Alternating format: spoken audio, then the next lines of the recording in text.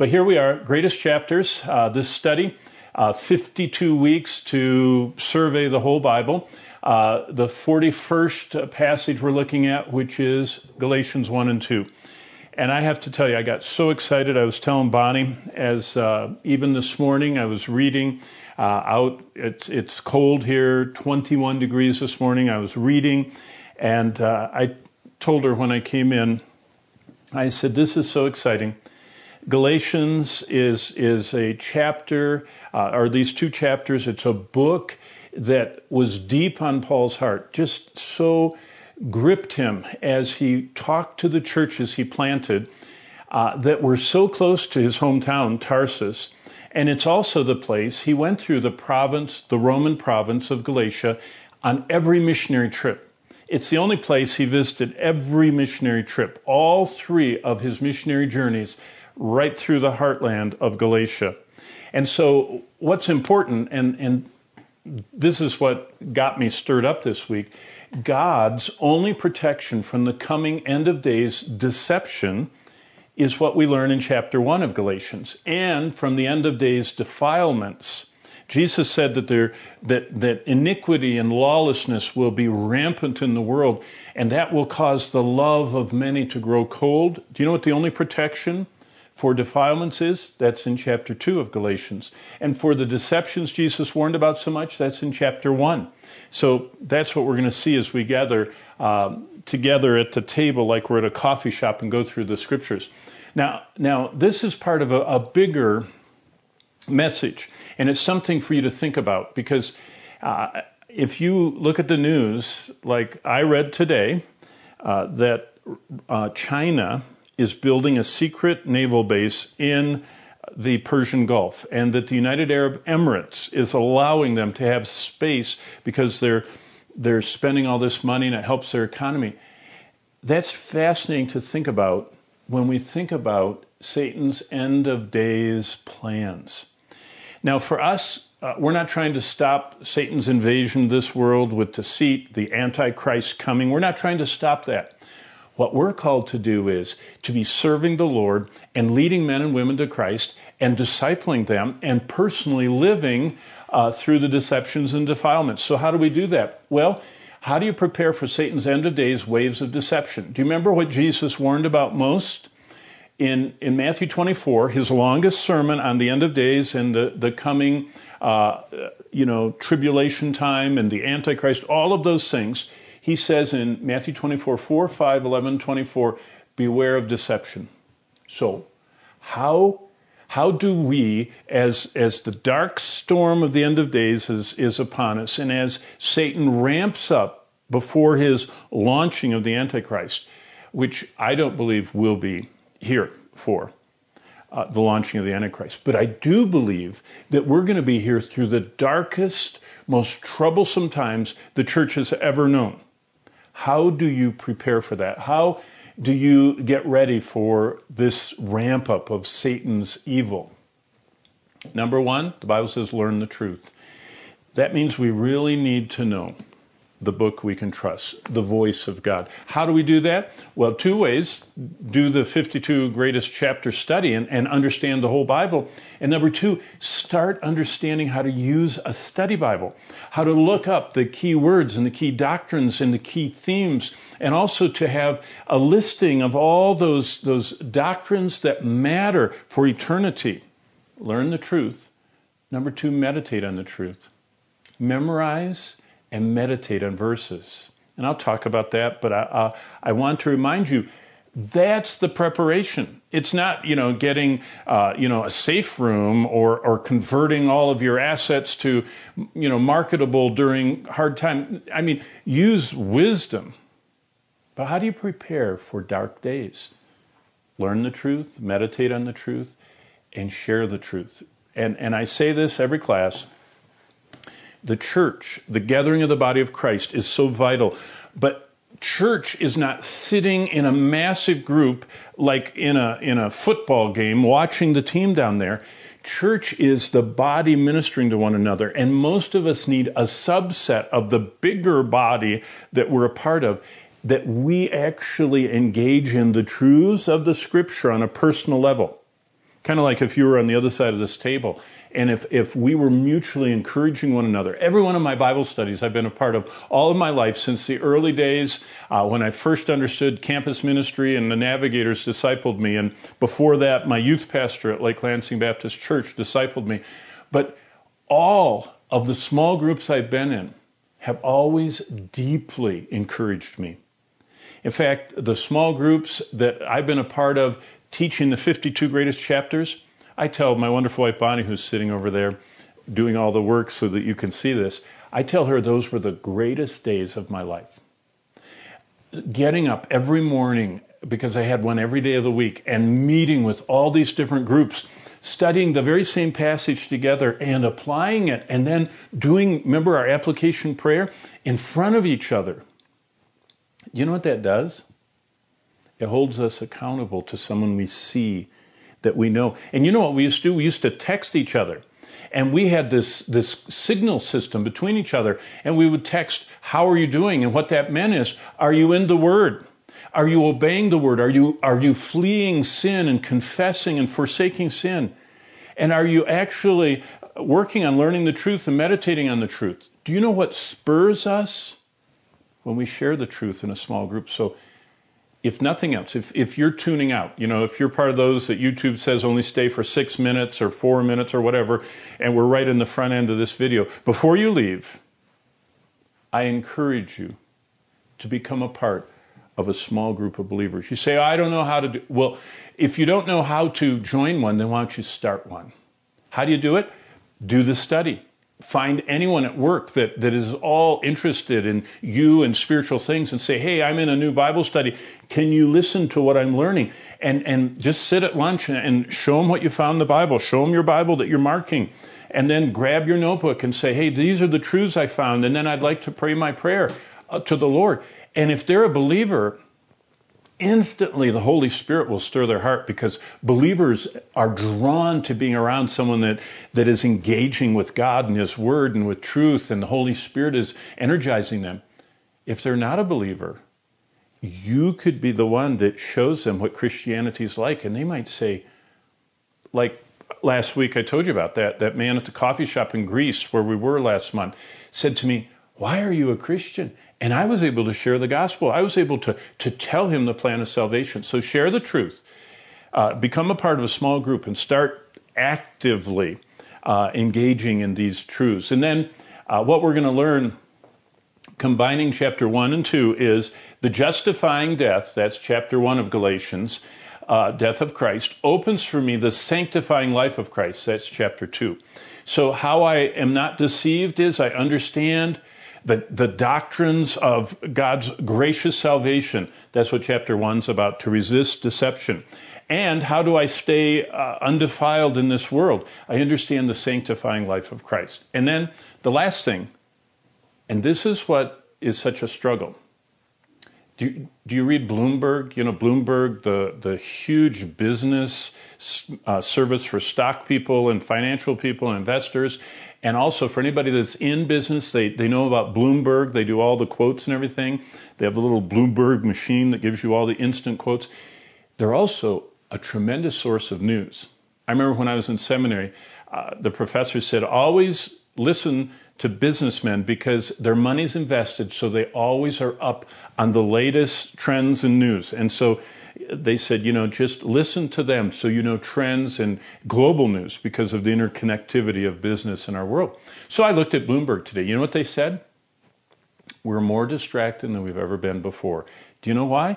It said that 90% of people that have smartphones can't live without constantly look at them. And it showed every time they look at them that they take them right into the restroom with them, and they take them right into bed, and they can't live without them, and they're just constantly distracted. Here's the final point before we jump into our table work.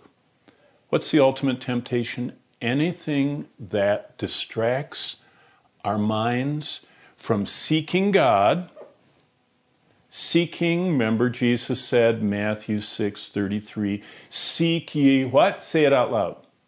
First, the kingdom of God. So anything that distracts us from seeking God first, His Word, reading it, studying it, doing this 52-chapter study, finding time to be memorizing truth and meditating on it. Anything that keeps us from God, His Word, His gospel, believing it, knowing it, living it, sharing it, and living out His truth on a daily basis. Combating anxiety, combating our anger and our fears and our irritations that are not Christ-like. Living the gospel. So there's a summary of our whole class. Let's jump down to the slides. And you can see we're, again, and this is right out of my journal, we're in week 41. We're looking at Galatians 1 and 2. This is the title that I gave this, God's Only Protection. This is how we can be protected from the coming end of days, deception. Remember, that's chapter 1, knowing the gospel. And defilements, that's chapter 2, understanding the crucified life. Now, how do we prepare for the coming waves of Satan's deceptions? Remember what Matthew 24. Now, grab your Bible, and I want to read this to you. I just like to look at that camera and think that you're sitting right there. And I'd say, okay, it's to the right, it's to the left. I always have to help people in my Bible studies because most of them don't know the books of the Bible. This is more valuable than your cryptocurrencies or your 401k or whatever investment accounts, than your checking account or your ATM PIN. This is more important. And you should be in a lifelong journey to knowing the books of the Bible and the content, the truth in all 1,189 chapters. And I'm just, like I told you last week, I'm just trying to give you an example of a lifelong habit of learning the truth. And then grabbing parts of it and meditating on it, and then sharing it. That's the simplicity of the Christian life. That's the power of what God wants to do. So look at Matthew 24 now that you've found it in your Bible, and look at verse 4. This is Jesus' longest sermon on the end of days, and he says, and Jesus answered and said to them, take heed that no one deceives you. See my Bible? What I do is I circle that word deceive. Now look at verse 5. For many will come in my name saying, I am Christ, and will, there it is again. Do you see that word? Deceive many. Now keep going down to verse 11. Then many false prophets will rise up and deceive many. Now go all the way down to verse 24. For false Christs and false prophets will rise and show great signs and wonders to deceive, if possible, even the elect. If possible, it's not possible. But if it were possible, their deceptions are so strong they would. That's strong deception. Deception, deception, deception, deception. Chapter 24, when Jesus talks about the end, more than any other element of the end of days, what he said characterizes the coming end of days is Satan's deceptions. So what I did is I circled all those and drew a line between them. Deception, line down to next deception, line down to verse 11's deception, line down to verses 24's deception. And every time I look in my Bible, I remember the day I found the 4 times Jesus said, don't be deceived, and the connection between them. So that's what I would encourage you to do. Okay, back to the slides. How do we prepare for the coming waves of Satan's deceptions? Well, one way would be to mark your Bible with Matthew 24, all 4 of those occurrences, and then circle them and put a daisy chain line between them so that every time you look in your Bible, you'll see that. But what's the plan? Learn the truth. How do we learn the truth? We study the 52 greatest chapters, get an overview of the whole Bible. You should take 1 year, spend 1 week on each of these key passages, go through the whole Bible. And then, in the process, learn how to use your study Bible. And to learn how to look up all those charts that are spread throughout, all of those footnotes. There are 25,000 footnotes.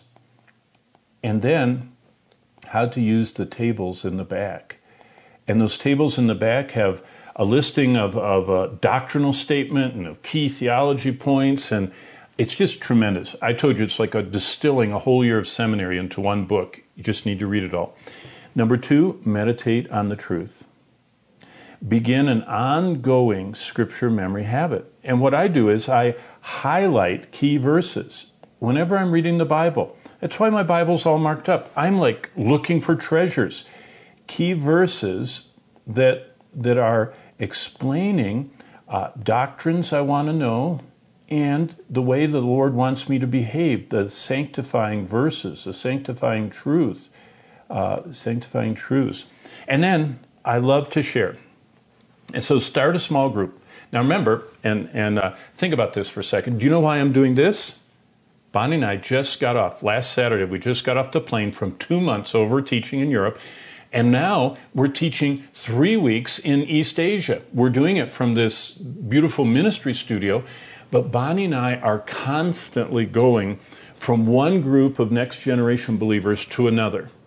And we travel from country to country, from studio to studio, from classroom to classroom.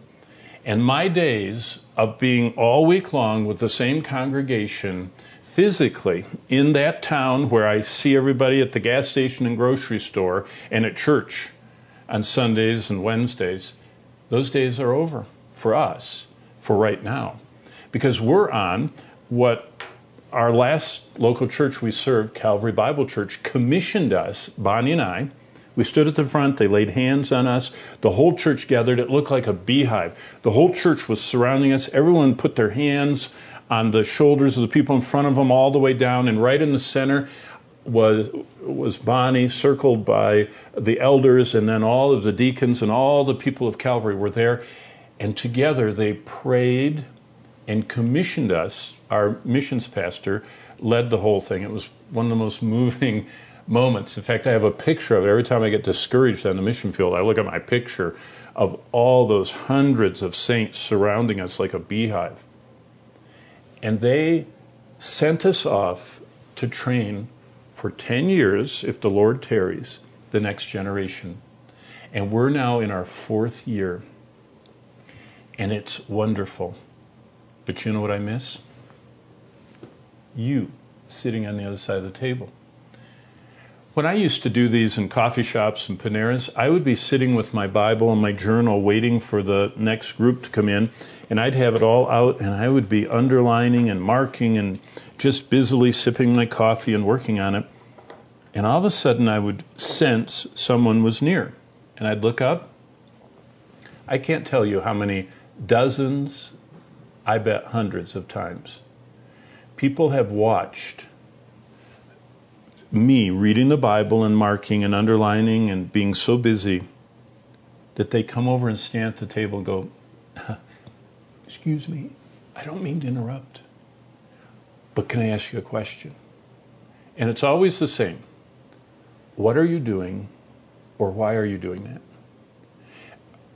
They figure out it's a Bible. It's kind of easy to figure out what a Bible looks like. It's different kind of paper than almost any other kind of book. And it's little, columns, and usually people don't earnestly have such a fine print book in public unless it's a Bible. Or they're cramming for their MCATs or LSATs, you know what I mean, medical or legal, but they figure out it's a Bible. And there's a God-given, spirit-prompted curiosity in most people, unless they're totally, mind blown by sin or a cult or something. But for most normal people, the Holy Spirit kind of is saying, hey, that might be something you should look into.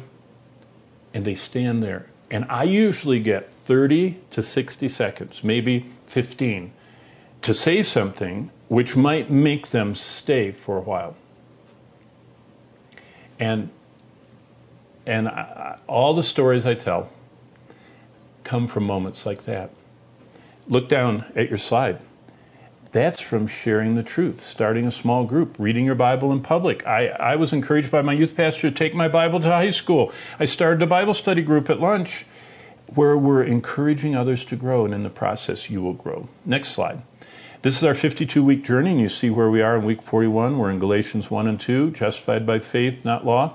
Last week, if you remember, we were looking at the two greatest, the greatest verse in the whole Bible, verse 21, and the Bema seat, the second, the greatest day of our life.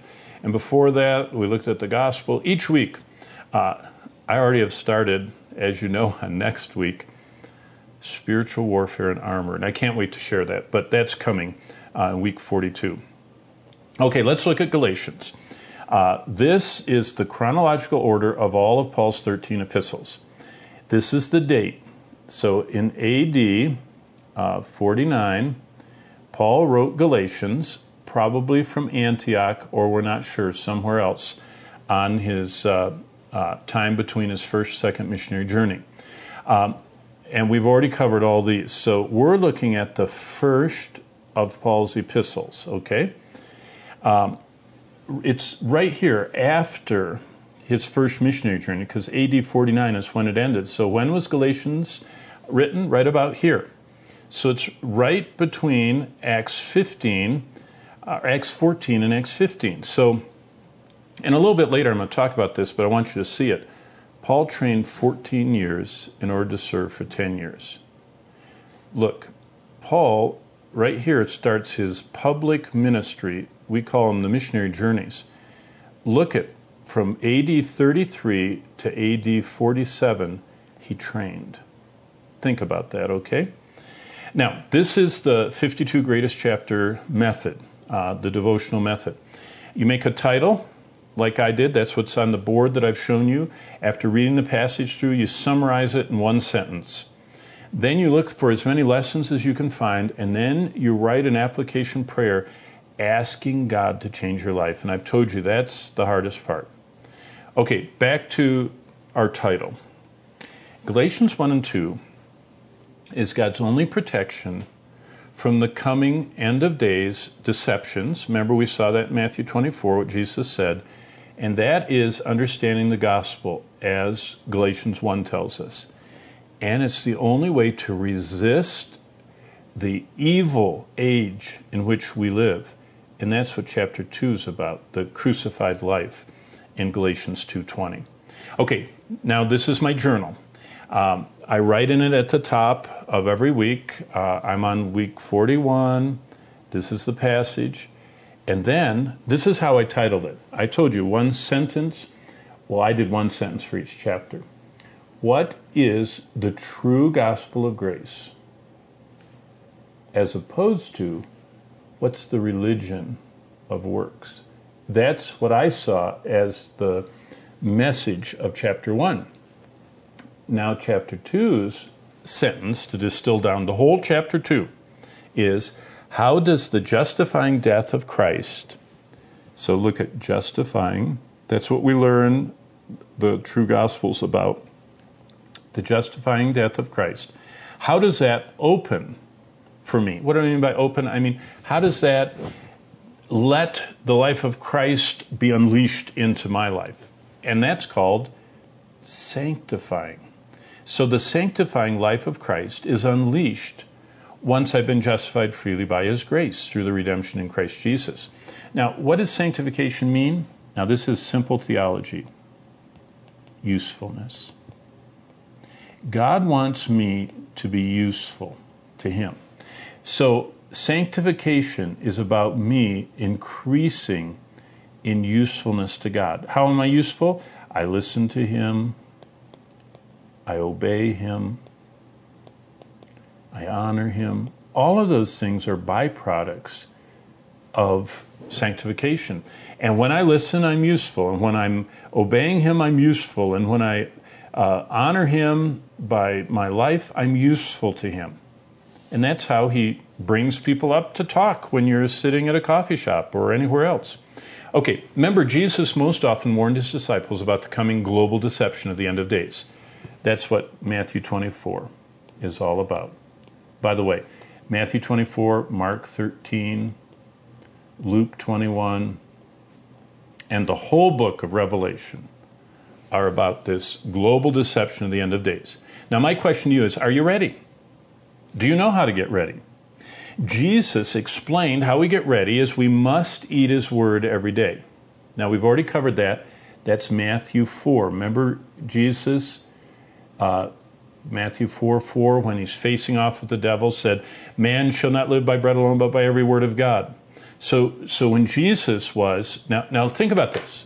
Jesus was face to face with the devil. Now, I don't think you and I will ever get that opportunity. Praise the Lord. I don't want that opportunity because Satan's not omnipresent, and there are 7+ billion people, and he's busily trying to do his plan all over the world. But Jesus was so important that for 40 days and 40 nights, Satan and his demons were pestering and seeking to derail God's plan, and Jesus faced the most intense persecution and temptation that anybody can face. And remember, he hadn't eaten, and he was out in the wilderness. That's all Matthew 4 describes the whole thing. Okay, that's face-to-face temptation. What did Jesus say when Satan is ramping it up and trying to tempt us and deceive us? What do? Look back at the slides. Jesus said we must eat his word every day. And I would look across the table at you right now and say, have you spent time in the word? That's what I do. You see, do you see why it's so important to share the truth and be a part of a small group? If you don't have someone looking at you, it's so easy humanly to kind of push God off in the distance and think he's out there and we're glad he's out there, but I'm struggling and nobody knows what I'm going through. Well, someone sitting across the table from you or sitting, drinking a cup of coffee with you or having lunch with you does know what you're going through, because there hath no temptation overtaken us but such as is common to man. That's 1 Corinthians 10:13. But God is faithful, and he'll not allow us to be tempted above what we're able, but with temptation makes a door of escape. That's why you need someone looking at you and saying, you're feeling sorry for yourself? No, you're not believing the truth. In fact, you know how I call this technical director over here sitting at that table, that console, I call her my wonderful wife, Bonnie. Do you know what Bonnie's, one of her greatest ministries to me is over these last 38 years of marriage? She always says to me when I'm discouraged and when my world is collapsing around me, she says, honey, you're not thinking and believing and focusing on the truth. You're letting Satan's lies derail you and diffuse all that the Lord wants to do and cause you to be discouraged. And she says, believe the truth. Now, where did she get that? From the scriptures. She just reminds me. She shares the truth with me. You need a truth speaker in your life, and you need to be speaking the truth to others. So I look across the table and say to you, are you eating the word? See, that's what a small group does. Are you reading and studying and eating the word of God? Are you memorizing and meditating on the word of God? And who are you sharing the word of God with? See, when you're in a small group, then you start challenging each other to share the gospel with your family, with your friends, with your coworkers, with fellow students, with your neighbors. You share the gospel. We need to be stirred up. Hebrews 10:24 and 25 says we're supposed to be stirring each other up. The Greek word is paroxysm. We need to be jolting one another to say, are you in the word? Are you memorizing, meditating? Are you sharing the gospel? Because that's what Jesus said when he returns. He wants to find us doing those things. Okay, back to the slides. Paul adds to what Jesus said about we must eat the word of God. Paul adds something. We must guard healthy or sound doctrine. And the guard is what you do when you think of pickpockets around. You hold your pocket, you clutch your bag. Hold closely sound doctrine, truth about God. Why? Because Satan targets his deceptions against the doctrines of Christ's deity, God's inerrant word, and the gospel of grace. And the question is, are you ready for the dangerous storms of deception that are swirling around us? This week we're studying the truth of the gospel. We're studying how to resist Satan's deception. In fact, next week even more. We're getting into spiritual warfare.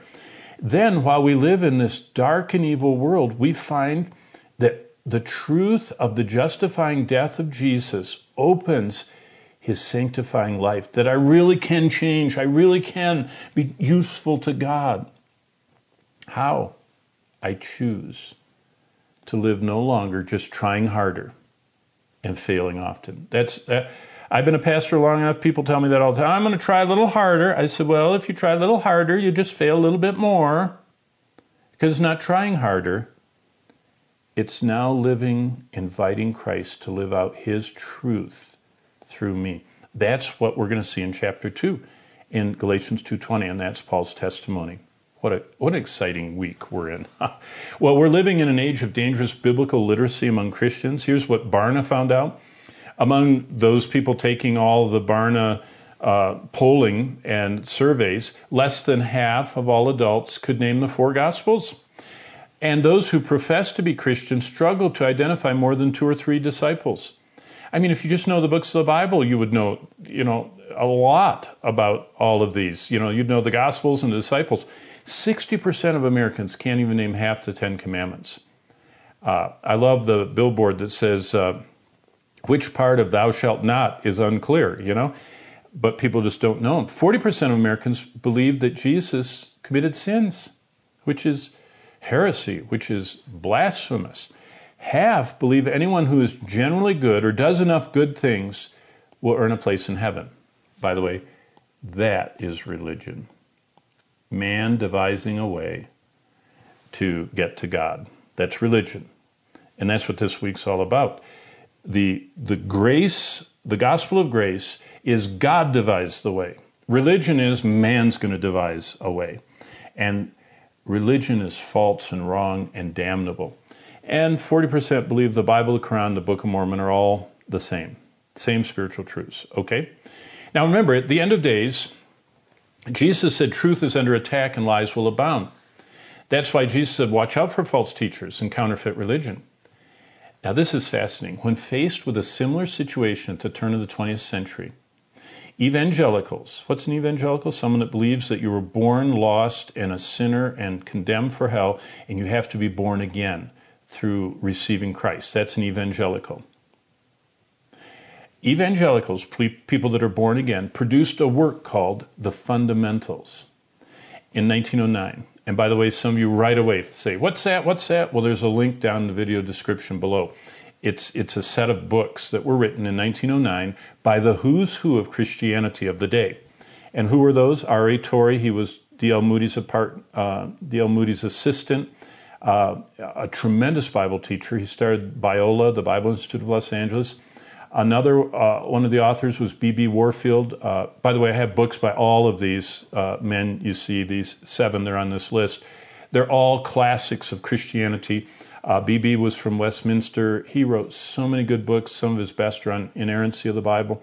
J.C. Ryle, he was a pastor and a devotional writer.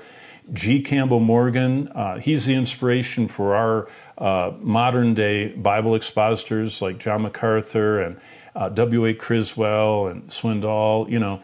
All of those who are expounding the Word of God were greatly challenged by G. Campbell Morgan. He's the one that would not teach on a passage until he read it through 40 times, like John MacArthur says we all should do.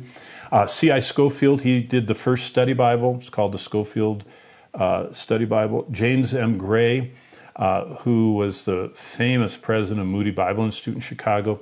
And then, of course, A.T. Pierson, who touched America coast to coast as a devotional writer. So these who's who, these scholars distilled down what are called the fundamental, the foundational beliefs to distinguish a true believer from a false or counterfeit one. And they boiled down all biblical theology into 7 essential doctrines. And they present and explain these 7 doctrines in a multi-volume set called The Fundamentals. Now look up for a second. That's where the term fundamentalist comes from, which, by the way, is a negative term nowadays. They call Islamic terrorists fundamentalists, that they're following the fundamentals of the Quran. And by the way, if you do follow the fundamentals of the Quran, you do start operating the way the Quran says you should, which would cause you to have strong feelings against Christians and Jews. That's the underlying message there. And so they call them fundamentalists. And then they call Christians fundamentalists. Usually they pick, people that are not Christians that are doing crazy things like bombing abortion clinics or killing abortion providers or whatever. Do you remember that time period in America where that was going on and they were fundamentalists? That's not what the word means. The word means someone that follows the fundamentals of the Scripture. By the way, what are those fundamentals? Well, look at the next slide. Here's the list of the 7 essentials to guide us and help us to uncover when someone's a false teacher. It's a way to see who's on course to deceive others. And here are the 7. Number 1, inspiration. All we know and believe about God is based on His words, so they affirm the inspiration and reliable historicity of the Bible. So in this multi-volume set, there's a whole section on, and Warfield and the others wrote about inspiration. Look at this, what they considered a fundamental: creation. God is revealed from cover to cover in His Word as the creator of the universe, just as described in the Bible, so they exposed, in 1909, the grave errors of evolutionism and Darwinism. Hey, look up. Gender dysphoria that we're going through right now, where right now in America, this whole CRT time, critical race theory, and all the fighting that's going on politically, if you're paying any attention to the news, do you know what that's all based on? Not understanding that Genesis explains the origin of everything and that God created humans as male and female. There aren't, a blur that no one should know what their gender identity is. That is an attack from Satan. God's Word says God created them male and female. Man and woman created He them. So your gender identity is an imprimatur of the creator of the universe. So why do you think that evolution wants to destroy the foundational book of the Bible? Because everybody needs to be in gender dysphoria for the Antichrist, who is going to be a gender dysphoric person himself. He's going to be right in this whole confusion of gender identity while still allowing for gross immorality, but you can disregard God's laws, His rules, His created plan. Okay, back to the slides. Evolutionism and Darwinism, they talk about the dangers of, which we need to listen to because most mainline churches and denominations and colleges, even Bible colleges, don't believe in creation anymore. Number 3, the third section of this fundamentals is God's Word teaches clear doctrine about Christ, His church. And in this section, they name specifically the cults that presented false gospels in their day. So over 100 years ago, they say the Jehovah's false witnesses, Mormonism is false, Christian Science was false, Spiritism, and so on. The fourth area is depravity, because the mainline Christian denominations were getting away from what God's Word declares, which is the reality of sin. So they affirmed that man is not basically good. See, this is the pre-World War I time when they thought that everyone was basically good, and if you could just fan the little spark, it will get better and better. And by the way, World War II kind of destroyed that view for a while. But they were going against that view, and they said we're all born sinners. Look at number 5. God's Word only presents biblical salvation as received only by faith in the incarnate Christ Jesus, who became sin for sinners to save them. What is that? It's the doctrine of substitution. It's the reality that we cannot be saved unless we trust someone who perfectly substituted our place, taking the wrath of God against our sin.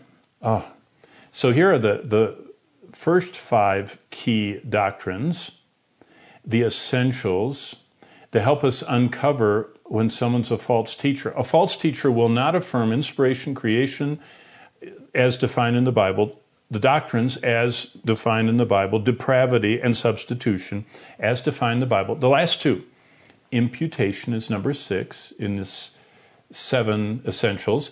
And here's what imputation is. God's Word teaches that salvation cannot be earned at any level. It's dispensed, this is important, by God and not by any church. That's why people think if they join a church, they can be saved. No, the church doesn't save you.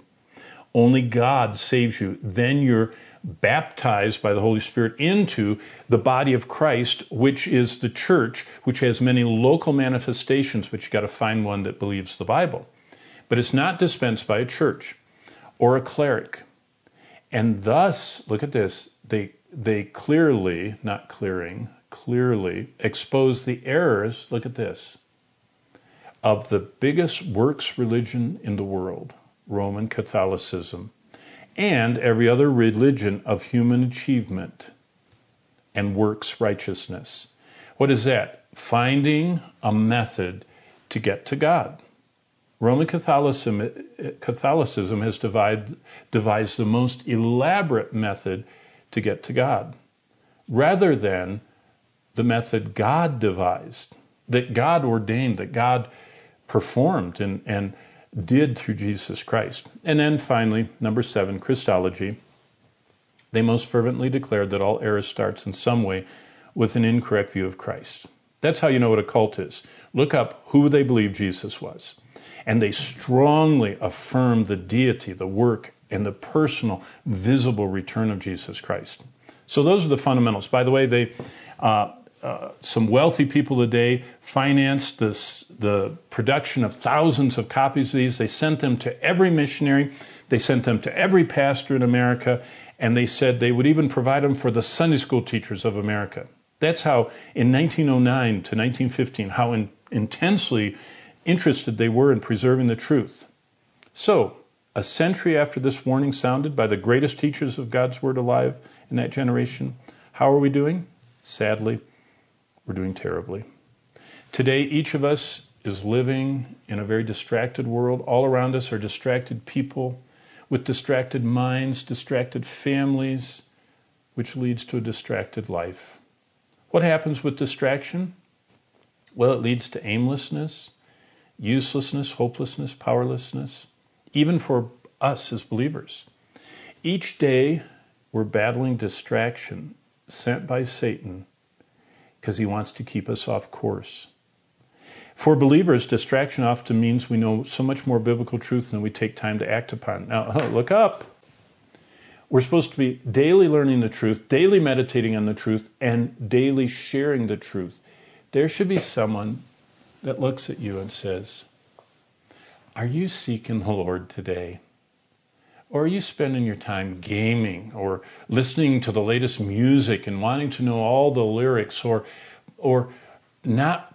can't wait to get the next, episode or sports or finances or whatever? Anything Satan can do to distract us. By the way, remember this? Remember what I wrote up here? What's the ultimate temptation? Anything that keeps us from God's Word, His truth, His gospel. That's what we're battling. Okay, back to the slides. Distraction means we know so much more than we act on. That's the ultimate temptation. Anything Satan can do, whether it's our job, our finances, our relationships, our own pleasures, that will distract our minds from seeking God and His Word and His gospel and His truth. Okay, that reminds us how we prepare for Satan ramping this up is learn the truth, have a daily plan, meditate on the truth, have a daily plan, share the truth, have a daily plan. Okay, here's a MacArthur Study Bible. Sometimes I talk about that and I don't show you. This is actually the page on Galatians. It talks about the title. In every book of the Bible, he does the same outline. It's the only one of Paul's epistles specifically addressed to churches in more than one city. By the way, it's also the only one where Paul doesn't commend the churches. And he talks about all these things of the setting for the book. Then he goes through all the key ideas in every verse. This is for chapter 1, verse 6 of Galatians. And this kind of dark, bolded writing, turning away, is the scripture. And then these words, the next 3 lines there, are his comments. And this is where you learn about Greek words. Turning away is better translated deserting. The Greek word was used of military desertion, punishable by death. So Paul says, you are doing the ultimate, disloyalty to Christ. You're deserting like a soldier from his general. Wow, Paul was really troubled. Then, this is Galatians 2:20, and we're going to spend a long time on this verse, but I've been crucified with Christ, and it tells you to go back and look what is in the notes on Romans 6, and you remember we already studied Romans 6. Then it talks about Christ living in me, and remember Ephesians 4:22, that we're to put off and be renewed and put on. All of those truths he reminds you about. That's how this book is this study Bible is so valuable. Now, here's my journal. Look up. This is my journal that I write in. I show it to you every week. And I take my notes as I sit and work on this, and I write them all down, but for you, I type them. So let's go into my typed notes. So here are the lessons I've found. See right here, I write in my journal lessons, and look how many I found. 11. And I write out the kind of simple phrase, and then I put an application for myself. And you say, boy, that's an awful lot of stuff on one slide. Well, that's why. We're going to go through them one at a time. So take your Bible and look at Galatians 1 and 2. And you can look up. I'm going to read it. Let me find it with you. Now remember, we're sitting at the table. An important thing about this sharing time that I'm talking about right there is that we all bring our Bibles, we all bring our journals, and we look up verses in the Bible. I remember how many times in the small group I would say, okay, let's look at verse 1, and everyone would just look at me. I'd say, pause, Bible, Galatians. And you know what a lot of them would do? They'd go to the front, and they'd look up the index. They'd go, oh, it's page what? Well, let me find it. Galatians 1. And one of them would say, it's page 1033. Whatever it takes, find your Bible and look up verses 1 and 2. Paul, an apostle, not from men or through man, but through Jesus Christ, and God the Father, who raised him from the dead, and all the brethren who are with me, to the churches of, what's the last word of verse 2? Say it out loud. Galatia. Okay, look at the lessons. Galatians 1 and 2. Paul wrote to the churches, notice in your Bible it's plural, of a region which is unique in Paul's writing of epistles, because he usually writes to a local church or to one of his sons in the faith, Timothy or Titus. So this is unique, and it's also the only one where Paul doesn't commend them. But look what I wrote. Where's Galatia? Why is this so important? Well, I'm glad you asked that. Here's a map. By the way, this is water. See, there's Crete and roads and everything.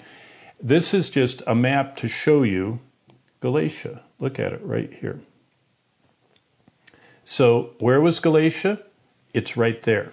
But the reason I'm showing you that is, look what it's right next to. Tarsus, Paul's hometown. And look, Lystra, Iconium, Derbe, Pisidian Antioch. That's Galatia. It's kind of in the heart of modern-day Turkey. But see these lines here? See all those lines? Those are Paul's first, second, and third missionary journeys. Paul traveled through this Galatian region on every missionary journey. And it's right by as he passed through his hometown. It's right where Timothy's hometown is. It's where Paul and Barnabas were mistaken and stoned. It's where Timothy joins Paul and Silas. All of these huge beginning events and continuing events of Paul's ministry are in this region. That's important. Okay, second lesson. Look in your Bible at verse 3. I'm going to read it. Grace to you and peace from God the Father and our Lord Jesus Christ. Now look at verse 4. Who gave himself for our sins, that's the substitutionary work of Christ. But look at verse 4 continuing, that he might deliver us from this present evil age. Hey, do you understand? Jesus, the goal is not only to save us forever in heaven and prepare a place for us and have a mansion for us that we talk about from John 14. Actually, it's not a mansion, it's a room. It meant one room in the Father's house. So we're going to have rooms next to each other in our Father's house forever, which is more of that sharing together. But do you understand? It's not just to get us to heaven. Do you see what it says in verse 4? To deliver us from this present evil age.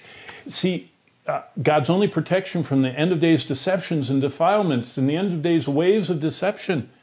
That's the goal of salvation. Okay, back to the slide. So, liberated from sin's shackles. Christ's death for our sins was to deliver us from this present evil age. His justifying death opens for me a sanctifying life. Are you seeing a decreasing frequency of sin in your life and an increasing frequency of responding to the Lord? Well, these two verses I just read and what's coming again is talking about the justifying death of Christ. Here, let me show you the justifying death of Christ. I over and over show you this. I'll use my notebook here. This is a picture of all of my sins. So John Barnett's sins. And here's me. And in 1962, this is what I look like. Me, all my sins. I was a sinner. By nature, by choice, and God declared me to be one. And my mother patiently introduced me through the scriptures to Jesus Christ and told me if I would call on him. Now, the reason she patiently introduced me, because I was scared to death. In 1962, Russia was moving atomic missiles into Cuba to bomb the U.S. And in school, all of us were watching videos of Alamogordo and all of the atomic and hydrogen bomb tests, and they were showing us the devastation of Hiroshima and Nagasaki. And so we were scared. I mean, they scared the life out of all the students in the schools, and it was to get everybody ready for facing off with Russia. And so I started talking to my mom, and she, at Bible story time at night, would say, well, if something happens with the atomic bomb or anything, Mom and Dad and Karen and Sharon are going to heaven, but you're not. Well, that's one method of evangelism. And did you know it never bothered me until one day I came home from school after they had us crawl under our desk and crouch with our arms over our head. That was part of school. They would train you when the siren went off to crouch under your desk in case an atomic bomb strikes near us. Well, I was crouched there with my arms over my head, and I was reliving in my mind the picture of Nagasaki and Hiroshima, and I thought, there was nothing left of those buildings but just, little bits of them, and the trees were charred and blown away, and I thought, I'm not going to make it under my desk. Well, when I got home from school that day, I said to my mom, why am I not going to heaven? And she smiled and opened the Bible and explained the gospel to me. And in that instant that I knelt in the only quiet place in our bathroom, our one little tiny bathroom, I knelt on the floor. My mom put the Bible on the toilet seat and showed me John 3:16. In that instant, when I prayed and asked Jesus, who I believe died for my sins and purchased my salvation, I asked him to save me. Look what happened. This is justification. God put all of the record of my sins from 1956 to 1962 to 2021 till my last moment of life, all of them, which God knows, he took them off me and put them on Jesus Christ. That's the justifying death. Jesus is my substitute. Jesus justified me by removing the record of my sins. But that's not all justification means. He also put his righteousness on me, because that's God's plan. I can't get to heaven by being good. I can never be good enough. I have to have someone that's perfect, and I'll never be perfect. So God put all my sins on Jesus, and Jesus put his perfect life on my account with God. Okay, back to the slides. That's the justifying death of Christ. And that allows me to overcome the power of sin. Christians go through life living in two worlds. The past work of Christ for me, that's his justifying death. The present work of Christ in me is sanctifying me. That's the two worlds we constantly live in. Christ's justifying one-time death on the cross starts a lifelong sanctifying, life-changing walk of faith. It changes me a little bit more every day to look more like Jesus, to act more like Jesus, to respond to situations and people more like Jesus would, and to live more and more moments in step with Christ. That's what the Bible teaches. Okay, here's the third lesson in Galatians 1. Beware of false doctrines. The Galatians were being taught a false gospel of legalism. And it says, let me read to you in verse 5. It says, to whom be glory forever and ever. I marvel you're turning away so soon from him who called you. Remember, that's the word desertion, like military defector that had a death sentence. And he says, and pervert, verse 7, the gospel of Christ. And if we or an angel from heaven preach any other gospel to you than that which we preach, let them be accursed. That's anathema, damned forever. If I said before, I say now again, if anyone preaches any other gospel, let him be accursed. Okay, look back. Paul, in every way possible, is saying, beware of false doctrine. Here's one false doctrine, probably the clearest one. This is the Roman Catholic pathway to eternity. Roman Catholics say that we're born void of grace, destined for hell. By the way, 99% of Roman Catholic doctrine is true. They use all the right words in doctrine. They just add one horrible thing to it. Works righteousness, self-righteousness. And they say that water baptism performed by the priest with your parents bringing you takes away your original sin. So, see, they've devised a method to get you to heaven. And every time you do a venial sin, you kind of get away, but then you do good works and sacraments and draw on the merits of the saints, and those are like good helps toward heaven. But then if you commit a mortal sin, you go right back down to being void of grace and headed toward hell. But you have to go back to confessions and do penance and, go to Mass, and then you have another little problem. But when you die, if you die right here in the middle, then you have to go to purgatory to get purged. If you haven't cooperated with God in their program, then you go to hell. But if you're a saint, you die with enough righteousness and go right to heaven. You say, what a strange system. Yep, that's what 1.2 billion people, and many of them live around you, believe. How do you share the gospel with them? This is my favorite way. This is a track. You heard me talk about tracks for Roman Catholics. Roman Catholicism, Scripture versus tradition. It's my favorite track on Roman Catholics, how to lead them to Christ. It's by a wonderful student of the Word, Mike Gendron, and down in the description, there's a link right to his website. You can find out about that. But basically, what Paul said is dangerous is people who think they can, through religion, through some devised method, get merit with God. This is Catholicism. You're born a sinner. That's true. Baptism washes away, gives a fresh start. That's false. Venial sins can be removed by confession, penance, merit, and good works. That's false. Only Christ can remove them. Mortal sins, there aren't venial and mortal. Put you back to the start and put you longer in purgatory. That's false. You can go to hell for even one sin. Doesn't matter if it's venial or mortal. At death, only saints go to heaven. That's true. The rest go to purgatory. That's false. Isn't it something? Here's one true thing, they say. Here's another true thing. Time to purge shortened by indulgences in heaven. That's false.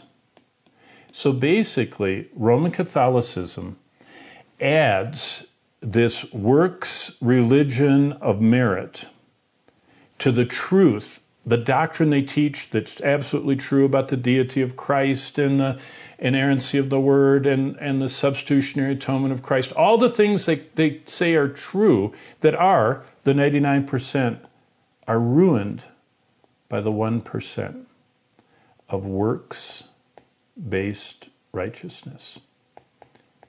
Only God devised the plan. Rome or any religion can't devise the plan. Now look at this. Here's a summary. All the world's false religions have the same element.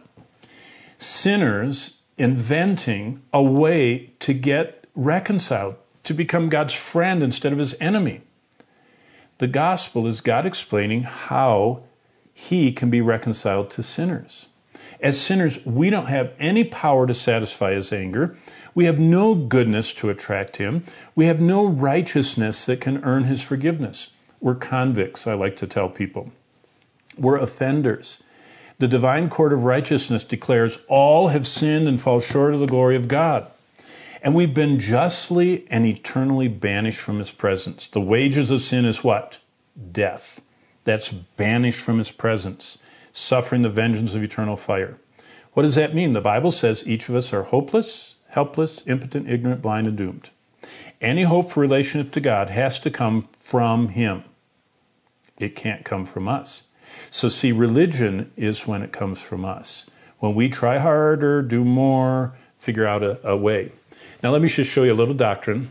A Christian is justified by faith because of justification's permanent declaration by God. However, to the man who does not work but trusts in God who justifies the wicked, his faith is credited. That's what God says. Look what religion says. A Catholic is justified repeatedly by sacraments and works because he loses the grace of justification each time a mortal sin is committed. Looses the grace of justification. That means it gets unloosed from him and he loses it. But the sacrament of penance offers a new possibility to convert and recover the grace. By the way, that's a quote right from Roman Catholic theology. Look at salvation. This is what God says. A Christian is purified by the blood of Jesus. The blood of Jesus purifies us from all sin. What does religion say? We're purified by the fires of purgatory, like Jesus didn't do enough on the cross. You undergo purification in purgatory so as to achieve holiness necessary to enter the joy of heaven. That's in the Catholic doctrines. It's number 1030 and 1031.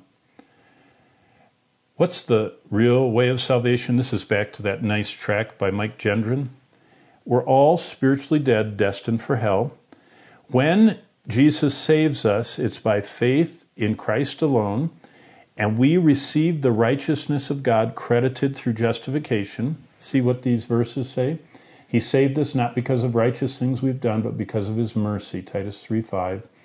Justification is a permanent verdict by God that declares a sinner righteous because of his faith right here in Christ. God continues to see the sinner as if he were righteous even if he sins. Isn't that comforting? See that? Because the basis for justification is the righteousness of Christ. Wow. But what is sanctification? After I'm saved, it's just getting me more useful to God. But only justified people are glorified and go to heaven. But if you reject the only way to heaven, which is the one God devised, so if you reject religion and receive Christ, then you have salvation. If you reject Christ and his gospel of substitution and justification, you're condemned to hell. So we're supposed to guard the gospel. That's what it says in Galatians 1, 11 and 12. Paul was taught the gospel. Look what it says in verse 11. But I make known to you, brethren, that the gospel which is preached by me is not according to man. I didn't receive it from man, nor was I taught it by man. It's not religion. It came through the revelation of Jesus Christ. Now back to the slides. Guard the gospel. What does that mean? What's the simple message of the gospel we're supposed to guard? Well, Paul captures it right here in Acts 16:31. Believe on the Lord Jesus Christ, and you'll be saved. Believe that God the Son, Jesus Christ, came into the world. The Bible says he was born of a virgin, that he lived the only perfect life, that he died as a substitute, as the Lamb of God on the cross. He rose from the grave. He ascended to the right hand of the Father because he finished the work, and he sat down at the right hand of the Father. That's what we call the drivetrain of the gospel. You must believe in the true Christ, the one described in the Bible, in the true Christ's death and resurrection for you. But how do you get it? You just trust Christ, not yourself, not your method. You put your faith in him, the substitute, the Lamb of God that took your place. You affirm that your belief is in the Lord Jesus Christ who lived and died for you and rose again. You believe that. You acknowledge Christ as your Lord and Savior, and you receive the forgiveness he offers. That's the simple gospel. Back to Galatians.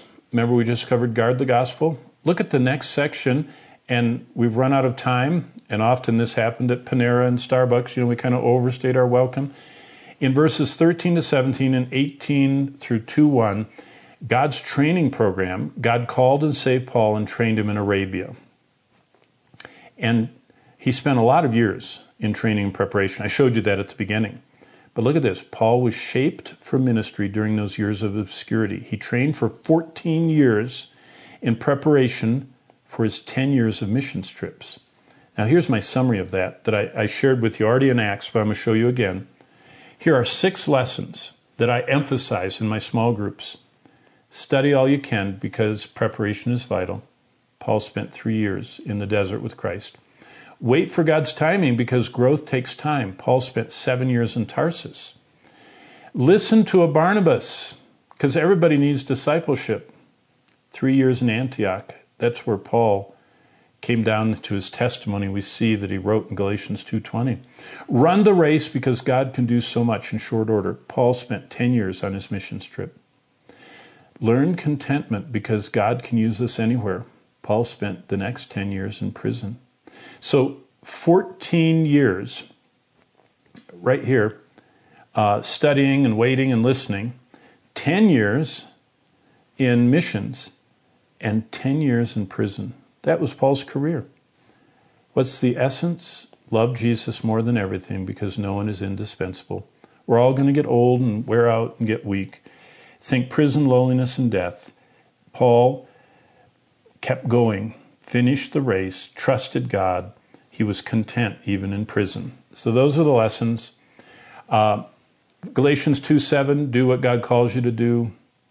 So many people are wanting to be someone else. Just let God use you as his ambassador right where you are. Galatians 2:10, stay tender. Galatians 2:11 to 15, integrity matters to God. Galatians 2:16, justification is only by faith. We have to read that. Look up for a second.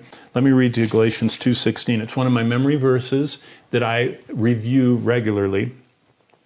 Knowing that a man, Galatians 2:16, is not justified by the works of the law, but by faith in Jesus Christ. Even we have believed in Christ Jesus, that we might be justified by faith in Christ, and not by the works of the law. For by the works of the law shall no man be justified. Back to the slides. Justification is only by faith. Beware of religion. Believe the gospel.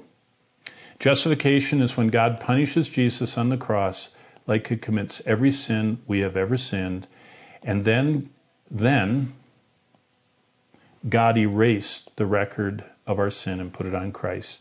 That's justification. Finally, we come to Galatians 2:20, crucified living, and this is what it says. We have 2 parts of one life. The justifying death of Christ is the past. Notice what Paul says, I have been crucified with Christ. He loved me. He gave himself for me. All those things are in the past. That's the justifying death of Christ. That's one half of Galatians 2:20. Here's the other half. The present, the sanctifying life of Christ. It is no longer I living right now. It's Christ, present tense, living in me. And the life which I now live in the present tense in the flesh, I'm present tense living by the faith of the Son of God. I'm letting Christ sanctify me. I'm agreeing with him. I'm surrendering to him. I'm letting him work out his truth in me. Here's the summary. Christ justifying one-time death on the cross starts a lifelong sanctifying, life-changing walk of faith. It changes me a bit more each day to look more like Jesus because I'm eating his word and it's transforming me to act more like Jesus. I'm surrendering to his Spirit, to respond more like Jesus because I love him and I keep his commandments, and to live more and more in step with Christ, which is called being full of his Spirit. Okay, time to go. 3 final challenges. Number 1, find someone with whom you can share your findings. Get started today on a healthy diet. Learn some healthy verses. Down in the comment section, I have the Navigator verses I recommend. Use a healthy study Bible. I recommend the MacArthur Study Bible. Reference a healthy theology book. I recommend Grudem. And pray for us. Okay, it's time to go. So we're going to have our closing prayer, and I'm going to pray for you. And this is what I'm praying for you. that you commit in order to prepare for the growing darkness to learning the truth by being in a good Bible study like our 52 chapter study and by systematically learning doctrine. Okay? Meditate on the truth. Memorize verses. Share the truth with others. Get a small group going. And live the truth of the gospel that the justifying death of Jesus Christ opens for me his sanctifying life. Let's pray. Father, I pray that we would guard the gospel, that we would see that religion is our human invention of how to get to you, but the gospel is you devise the plan. We're helpless, hopeless, impotent, and condemned by your righteous holiness, but you made a way. You are a loving, saving Savior God who offered your one and only Son in our place. And if we'll just reach out to him and cling to Christ as our substitute, our only hope by faith, we have endless life. And then you start making us more useful. I pray for everyone that's in this 52 chapter study that they will cling by faith every day to the truth of the gospel, and that they will allow your justifying death to open that sanctifying life, that it's no longer me trying harder, but Christ, as Paul said in Galatians 2:20, living in me. I pray you'd unleash that truth even more in my life this week, and even more in the lives of all these precious brothers and sisters in Christ in this study this week. I pray in Jesus' name. Amen. God bless you. Have a great week in Galatians 1 and 2. And Lord willing, next week, spiritual warfare in Ephesians 6. God bless you.